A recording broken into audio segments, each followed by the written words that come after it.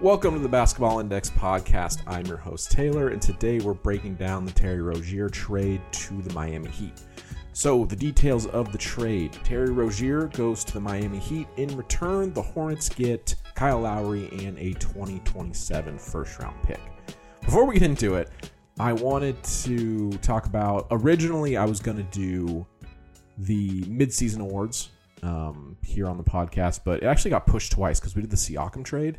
And now we're doing the Terry trade right now. So the midseason awards will probably be on Friday. But I was thinking about it, and besides the playoffs, I think trades are the most fun thing in sports that there is. I mean, free agent signings are pretty exciting as well, but trades have two teams involved, sometimes more. And then there's also draft capital involved. Like there's the future and the present going on. And we've had two. I mean, the Siakam trade was bigger, and then this trade's like it's a medium-sized trade, but it's a pretty interesting one because Terry's been a pretty fun player for a number of years. But man, nothing better than trades. Also, when you're a content creator, you're like, oh yes, that's a free podcast episode. It's gonna be simple, it's very straightforward. I don't have to think of any idea. I just have to cover this interesting thing. So I've been texting about it all morning with people at Basketball Index, with friends. So trades are always fun. So let's get into the trade. I'm going to start with just the overview, the details. I'll recap them. I just said them. Then I'm going to do a scouting report on Terry Rozier and what the Hornets got back in return. And then we'll finish out talking about how Terry fits in with the Heat roster. So details of the trade, just recapping. The Heat, again, get Terry Rozier. He is we'll call him, I think in the past you'd call him a combo guard. We have him as a primary ball handler in our system. He's 6'1". He's a small guy. And in return, the Hornets are getting Kyle Lowry, who's like 1,000,000 years old, and a 2027 first-round pick. Funny thing about Kyle Lowry is he's got to be like 38 at this point. He's an expiring contract. Terry has a couple years left on his deal, but we'll get into all those details as we go through the episode. Let's start out with, also Terry's got a good nickname. You know I like names, Scary Terry. So he's been on Charlotte for the past number of years, so no one has really seen him play. And he is a silky smooth scorer, so it's going to be cool. He's going to get a lot more spotlight playing on the Miami Heat. So just the highlights alone will probably be pretty fun, regardless of how well the trade works out. But let's get into his scouting report. So just overview, I had him as a C+ player in my rankings that just came out the other day. If you haven't read that article, head to the website, go to the articles. It's the top one. 2024 midseason player rankings, I think is what it's called. Really rolls off the tongue, really smooth. But yeah, Terry, C+ player. He's flirted with being like a B- player in my mind. Again, really, really electric scorer. And he's in his prime, 29 years old. Like I said, primary ball handler, on-ball guy, and has been a point of attack defender on defense. Again, he's small. He's 6'1", so he's going to be out on the perimeter the entire game, not doing a whole lot around the basket on offense or defense, but really, really legit offensive pop, is a scorer. If you go back and listen to probably our best episode here on the podcast, production versus efficiency, he probably leans more towards a production player where he's able to put up a lot of points. There's a little bit of playmaking out of him, not a ton, but can fill it up and can get really, really hot. So he can take over quarters, sometimes games, with just like really serious scoring impact. Funny enough, my player comp for Terry is Tyler Hero, and now they're on the same team against similar players. Good three-point shooters, really good overall shooters, smaller players, not a lot of defensive impact out of those guys, but they score in bunches, and that has value in the league. They're production guys, but in the broad spectrum of production guys, they're some of the better ones. So getting into his game, like I said, great shooter, really, really good from three, has improved as a mid-range shooter throughout his career, but from high volume can be around 40% from three, so really, really good there. Not good around the rim. There is like some shot creation around the rim because some of it is a little confusing looking through his numbers because the Hornets are not a very good team. And it's been him and LaMelo Ball the past number of years. There's been a few other guys there, but they've been a very bad team. So some of his numbers are a little bit of like a usage thing where he just has the ball a lot, where He's not very good at finishing around the rim. He has never been throughout his career. Again, at 6'1", that's really, really tough. He's a pretty good athlete. He moves well, but it's just that's not his game. Again, really, really fantastic shooter, but inside the key, not so much. The rim shot creation is, I would imagine, an element of just having the ball more and just having to do more, because the rim shot making, which is adjusted for difficulty, is very poor. So he's a 2-level scorer. The 3-ball has been really fantastic. That's probably his greatest skill set. It's good because it allows him to play both on and off ball. There's some pull-up threes, but then the catch and shoot threes, and then going to a better team. That is a skill that is coveted throughout the league, that's very portable, that will fit in pretty much anywhere, where it's like, just stand there, let Jimmy Butler attract 2 defenders, and then when you catch it, shoot it, make it. So really, really good shooter, I would say, is the main takeaway, and can do it from 2 levels. So there's self-creation to that, which is good. Some of the self-creation at the rim, not so good, but that's kind of the 3-level scoring. Passing, not much of a playmaker, turns the ball over a lot, doesn't provide high-quality looks for teammates.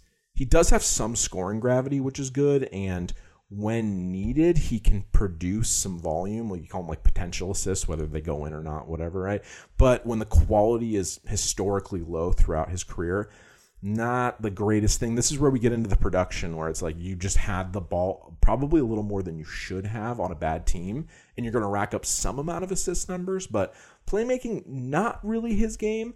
But anytime you have this kind of scoring ability, there's going to be something coming off that, right? Say it's similar with Tyler Hero, where, again, not the greatest passer in the world, but when you can score as much as these guys do, you are going to attract some amount of defensive attention. You're going to cause some amount of rotations, and that's going to lead to some potential assists. So not an area that is a strength, but for stretches can produce some potential assist volume, I guess is what we'll call it. Man, some of the phrasing I use on this is like real clunky. But yeah, on offense, just recapping, I think the main takeaway, fantastic 2-level shooter, not much of a passer, big time scorer, can get really hot, has a microwave element, which I'm trying to think. I can't off the top of my head, but him and Hero both have a microwave element, and I wonder if there's something to, you get enough microwaves in a room. There's a lot of microwave talk on this podcast, whether it's pot stickers or players. You get enough microwaves in a room, you turn them all on. I don't know what happens. It could be interesting. Could be interesting. Let's move to the defense.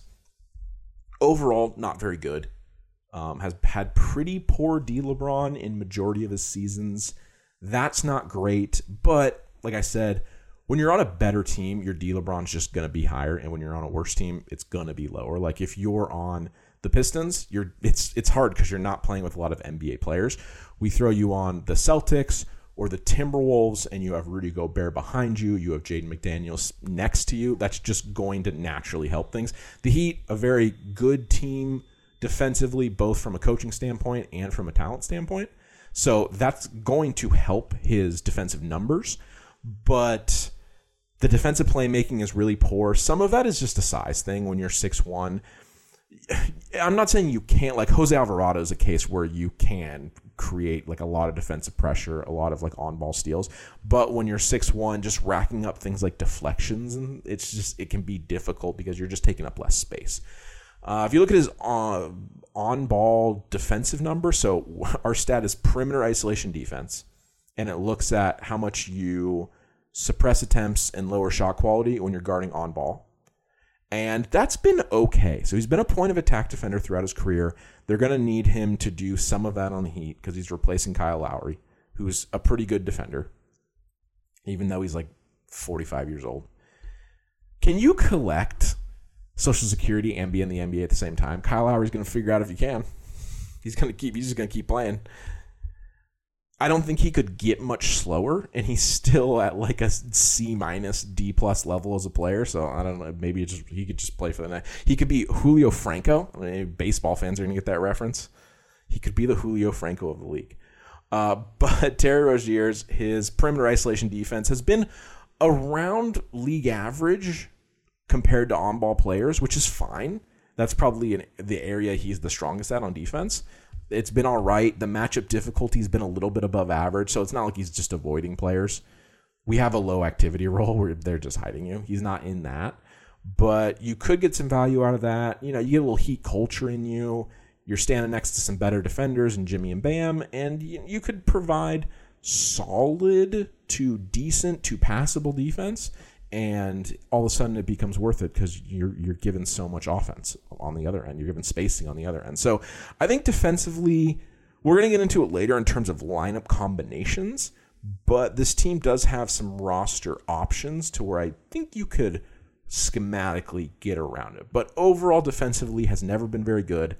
The defensive playmaking is bad, and on ball is okay. I would say the one bright spot is he's been pretty good defending ball screens, and that's, it's a valuable skill come playoff time. So yeah, there's your silver lining. But yeah, that's going to wrap it up. That was sort of like a running through real quick, just kind of Terry's scouting report. Like I said, overall, probably a C+ player, really good offensive juice, great shooter. The size is an issue on both sides of the court. It limits what he can do. Microwave element, and on defense, not a lot of impact. Pretty low, near the bottom of the league. Again, gonna help going to the Heat, but don't expect him to be your defensive stopper. All right, let's talk about what the Hornets got in the trade. The Hornets get Kyle Lowry on an expiring contract, and they get a first-round pick in 2027. So what is it, 2024? So that pick's a couple years off. I think you're probably pretty happy with this if you're the Hornets, because you get off salary so Terry Rozier's contract has 2 more years after this one at about $25 million a year, which it's not a terrible contract by any means. It's maybe it's okay, right? Like ideally you'd want to be paying him maybe $20 million instead of $25 million. But as far as all contracts in the league go, it's not a super notable one. There's only 2 more years left on it. He's 29 right now. He's in his prime. You're going to get him through age 30 and 31. It's not the end of the world. It's fine. The Kyle Lowry contract is expiring, so you're the Hornets. You're in rebuild mode. It gives you some cap flexibility. It gives you, if you want to go out and sign free agents, whatever it may be. If you're in the business of making money, which I don't know who owns the Hornets anymore because Jordan sold them, right? If you're in the business of making money, getting money off the books, and you replace it with players you draft that aren't getting paid as much, you get over that salary floor, you get under the salary cap. It's not a bad way to run a business.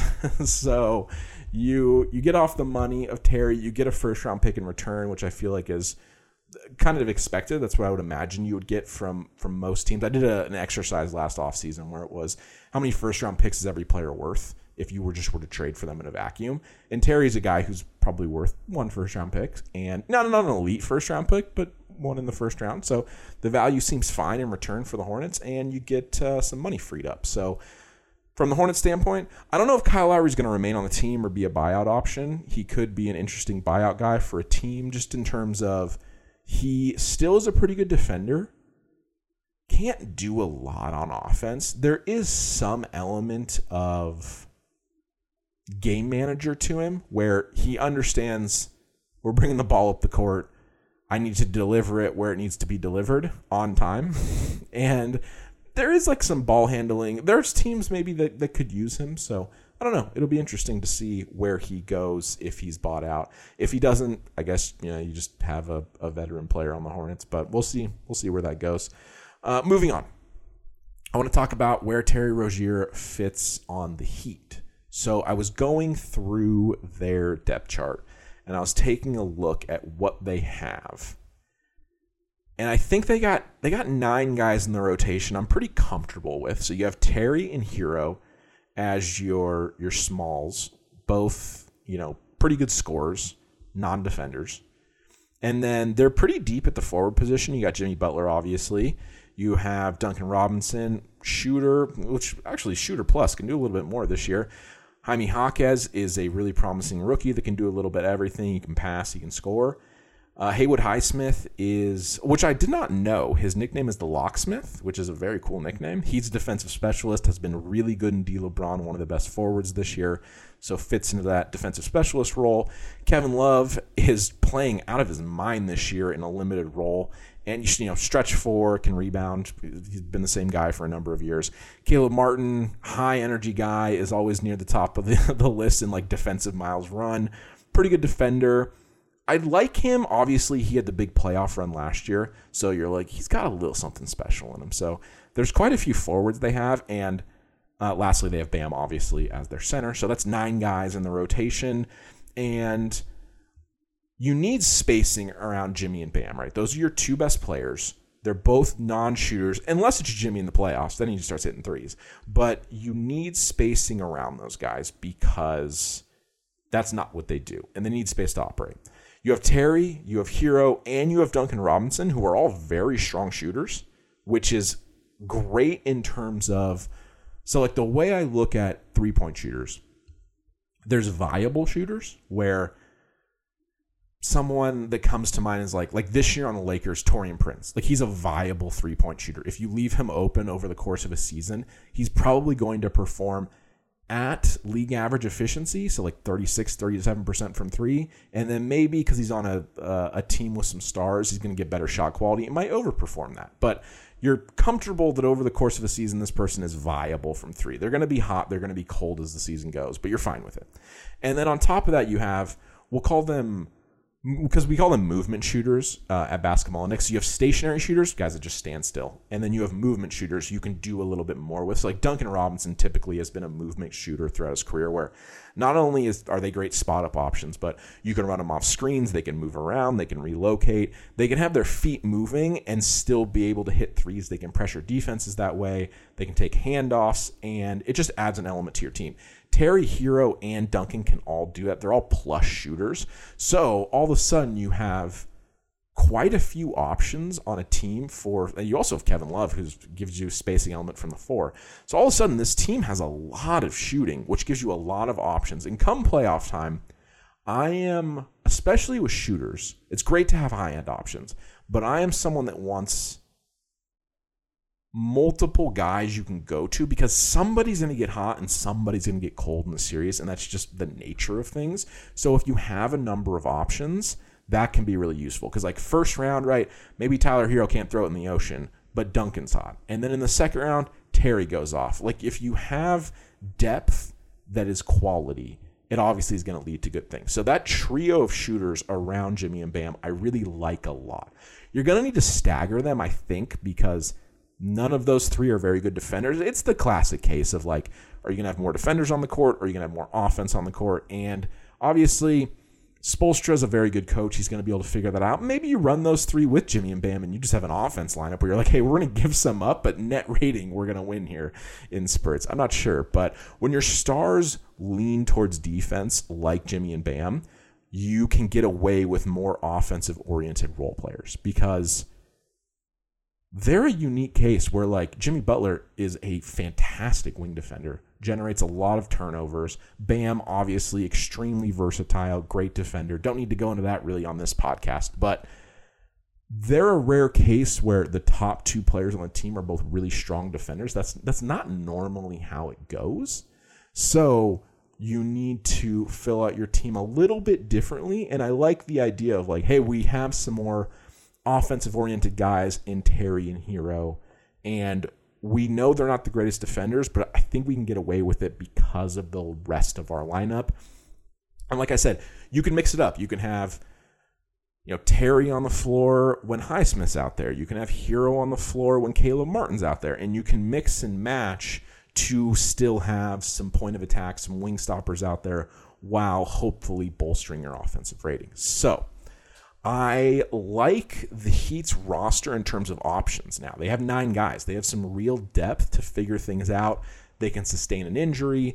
And, I mean, let's face it, for the last number of years, they've been a really good defensive-oriented team that just has not had enough offense, and Jimmy Butler's had to go to just superhero mode in the playoffs. Adding Terry really helps because he's just a really strong offensive player. He not only, again, can score on ball, but his spacing off ball, the really strong three-point shooting game is something I like a lot. So overall, the Heat traded for like a C- D+ player. Because again, Kyle Lowry's defensive value is still pretty good.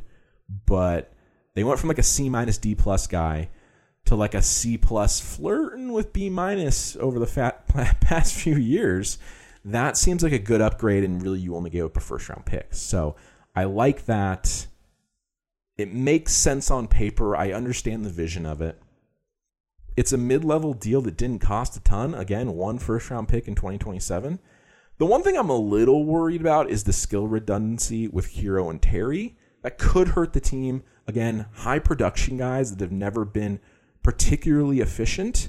There's the possibility that their three-point shooting can help with that. The more they get off ball, the more they're playing with each other, right? Kind of feeding off each other's gravity. There's some hope there, but that's the one thing of like, oh, these two guys kind of do the same thing.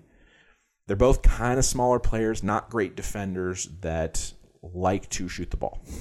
So, well, we'll see how that goes. But overall, interesting trade. I like that the Heat decided to do something. Trades are always fun.